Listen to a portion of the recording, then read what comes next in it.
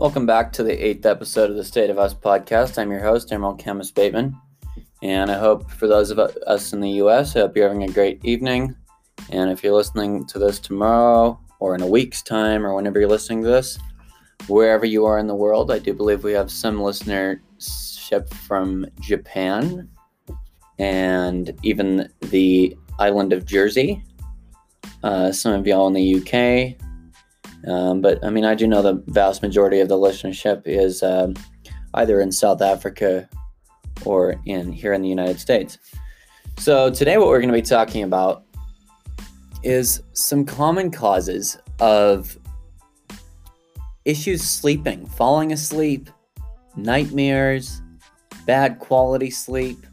I feel like this is definitely something that can even impact you when you're not having to go to work or school or be super productive like in this virus. I do go to work, but I know that my experience is quite unique in this time. A lot of you that are going to school right now, or if you were working before this, you definitely are probably not able to work right now unless you're in an essential business, which is pretty much just grocery stores, takeout, pharmacies or healthcare. And props to all of the people working in healthcare at the moment. They have my utmost respect. But yeah, a lot of you are going to be staying up late and going to bed at very unusual times because you have no schedule. At least many people do. So I think this might help you understand maybe why you're not feeling great, why you are not being super positive, or you're not being as productive as you wanted to be during this lockdown. A reminder again that these are going to be 15-minute episodes, and the ones with guests will be 30 minutes. So let's get right into it.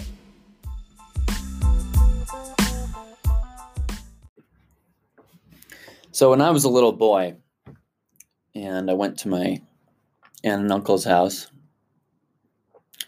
my cousin told me that there was a wolf in their basement. And I don't know, this is just something that stuck with me for a really long time. This was one of my big nightmares. And it was really bad. I used to have to sleep with the light. I slept in the same room with my little brother, who I miss very much, Etienne, for many years in the same room, and I could not sleep in a room by myself. I got very scared and I could not fall asleep. Another common one of my nightmares is living in South Africa. Of course, it's not the safest country, so you hear about people breaking into houses and sort of kidnapping kids and stuff, and that was always my worst fear. Not that they would necessarily steal our stuff or necessarily even hurt you, but that they would break into our house and smash through my window and then drag me out of my bed with all my covers on, and then hold me ransom for money or whatever things they would want from my family. But it turns out that there could have been some steps that I could have done to solve that. So if you're having nightmares or also just anxiety, you think of a nightmare as being something like a wolf or a serial killer or something of that sort. But a nightmare can be also worrying in your sleep. It can be a dream where you get incredibly worried about specific things, or you wake up with a feeling of unease because oftentimes you don't even remember your dreams. They can just cause psychological impact in your mind without you even realizing. That's some deep stuff, guys. You can be sleeping at night and then wake up with a feeling of unease and you don't even know why. But you can do these things to help with those traumas that you may or may not experience. So I did a little research, and it looks like nightmares are triggered by emotional issues in your life. So they're not always going to be directly related, but there are a couple things that you can do in your life to prevent yourself from getting these. So you can set a regular sleep schedule. So this is an important thing during coronavirus, not only for sleep, but for all of the things that you do. It should include enough sleep at night so you don't feel the urge to take an afternoon or evening nap, or you feel tired in the last part of the day. Because ultimately what happens then is you have this issue sleeping the whole way through the night. And then what's going to happen is your body's going to drift out of the deep sleep, the restful sleep, on its way to waking up naturally, if it's on that type of clock. But you might not wake up because it's 4 a.m, or it's 2 or 3 a.m. if you've been taking naps during the day. And then it opens your mind more to these restless thoughts that are caused by other parts of your life. The other thing, I've said it before on this podcast, cutting out alcohol, and I don't smoke, but I read also cigarettes. If you smoke late in the day, these things are going to contribute to that anxiety and the psychological problems that you're going to feel. And then just exercising during the day. We've all heard the mantra of those fitness fanatics that say, they don't need a drug, they don't need sugar, they just get off on exercising. It makes them so happy. And the science, I don't know. I guess it confirms some of this, that it releases some serotonin or whatever chemical it may be. I did not do very well in chemistry in high school.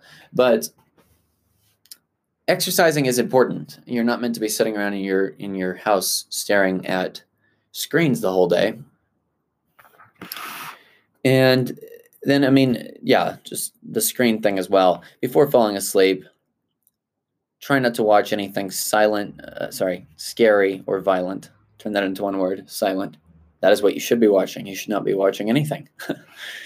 And try to read a book that is not too gripping, or I've often find even just have a conversation with someone that is has a conclusion, can make you feel settled.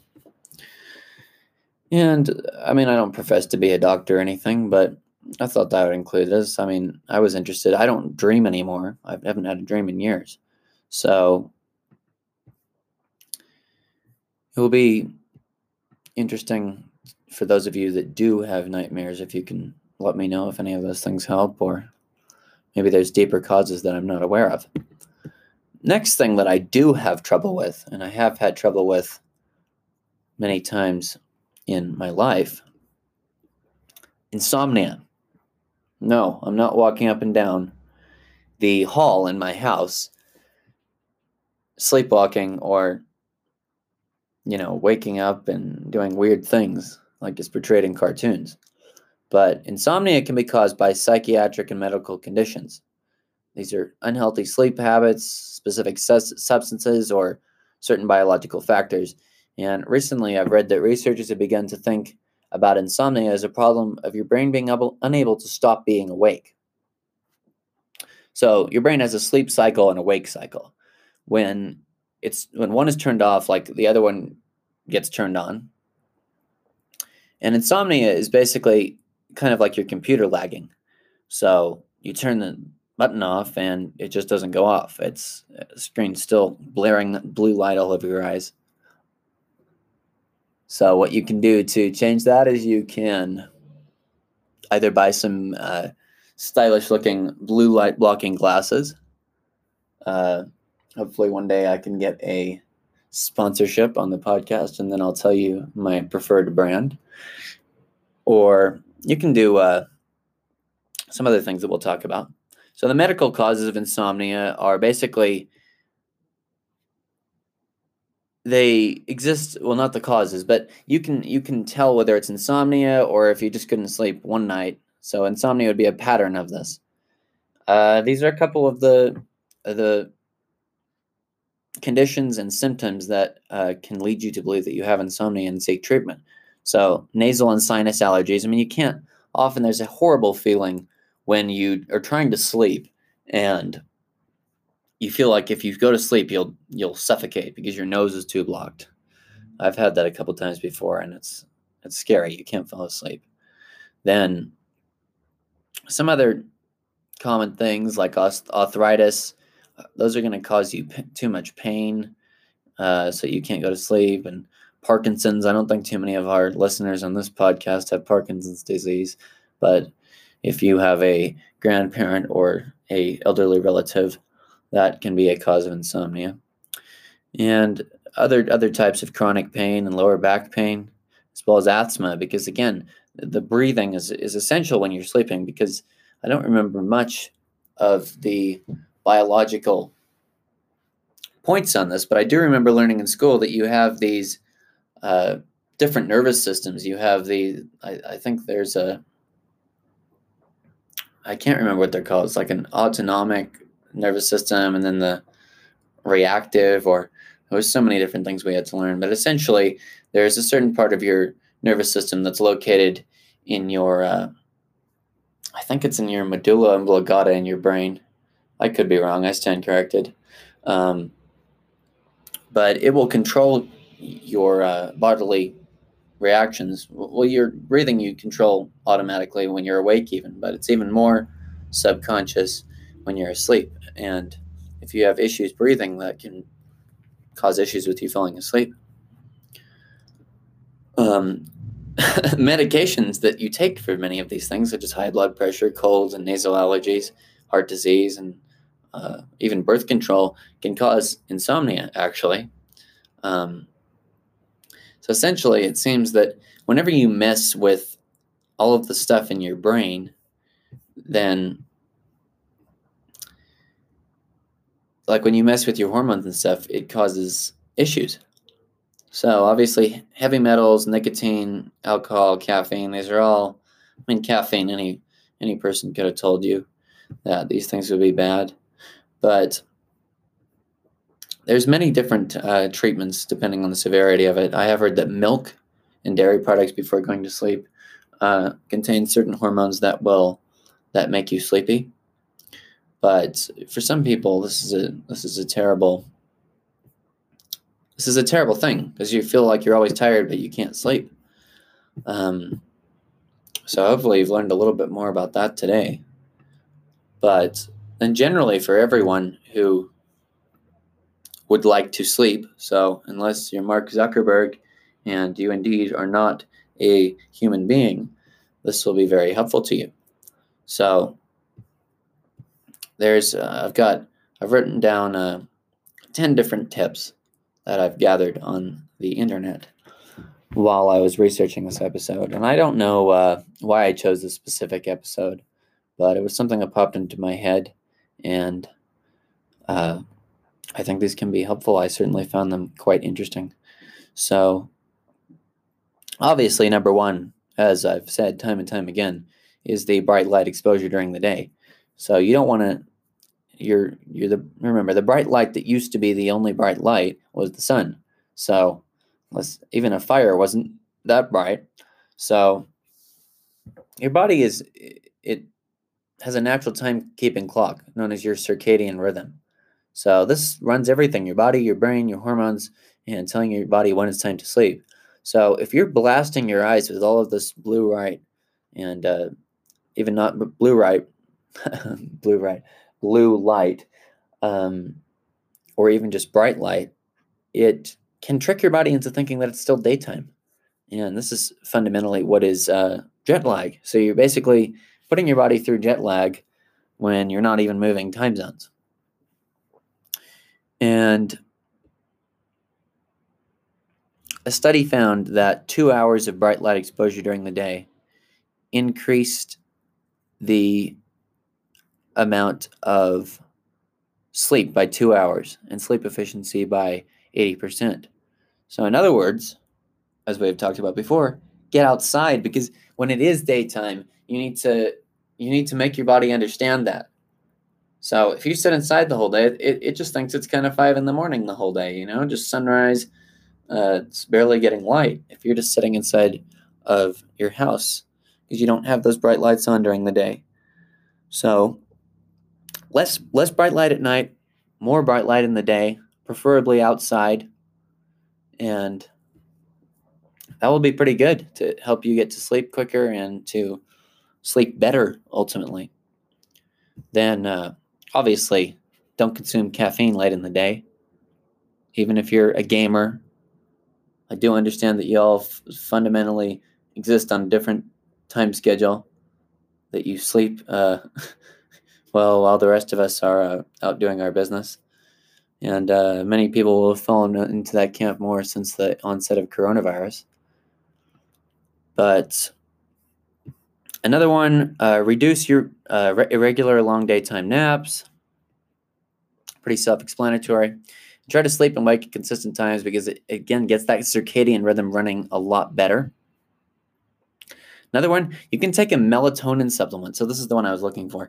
Melatonin is a key sleep hormone that tells your brain when it's time to relax and head to bed. So this is not the same.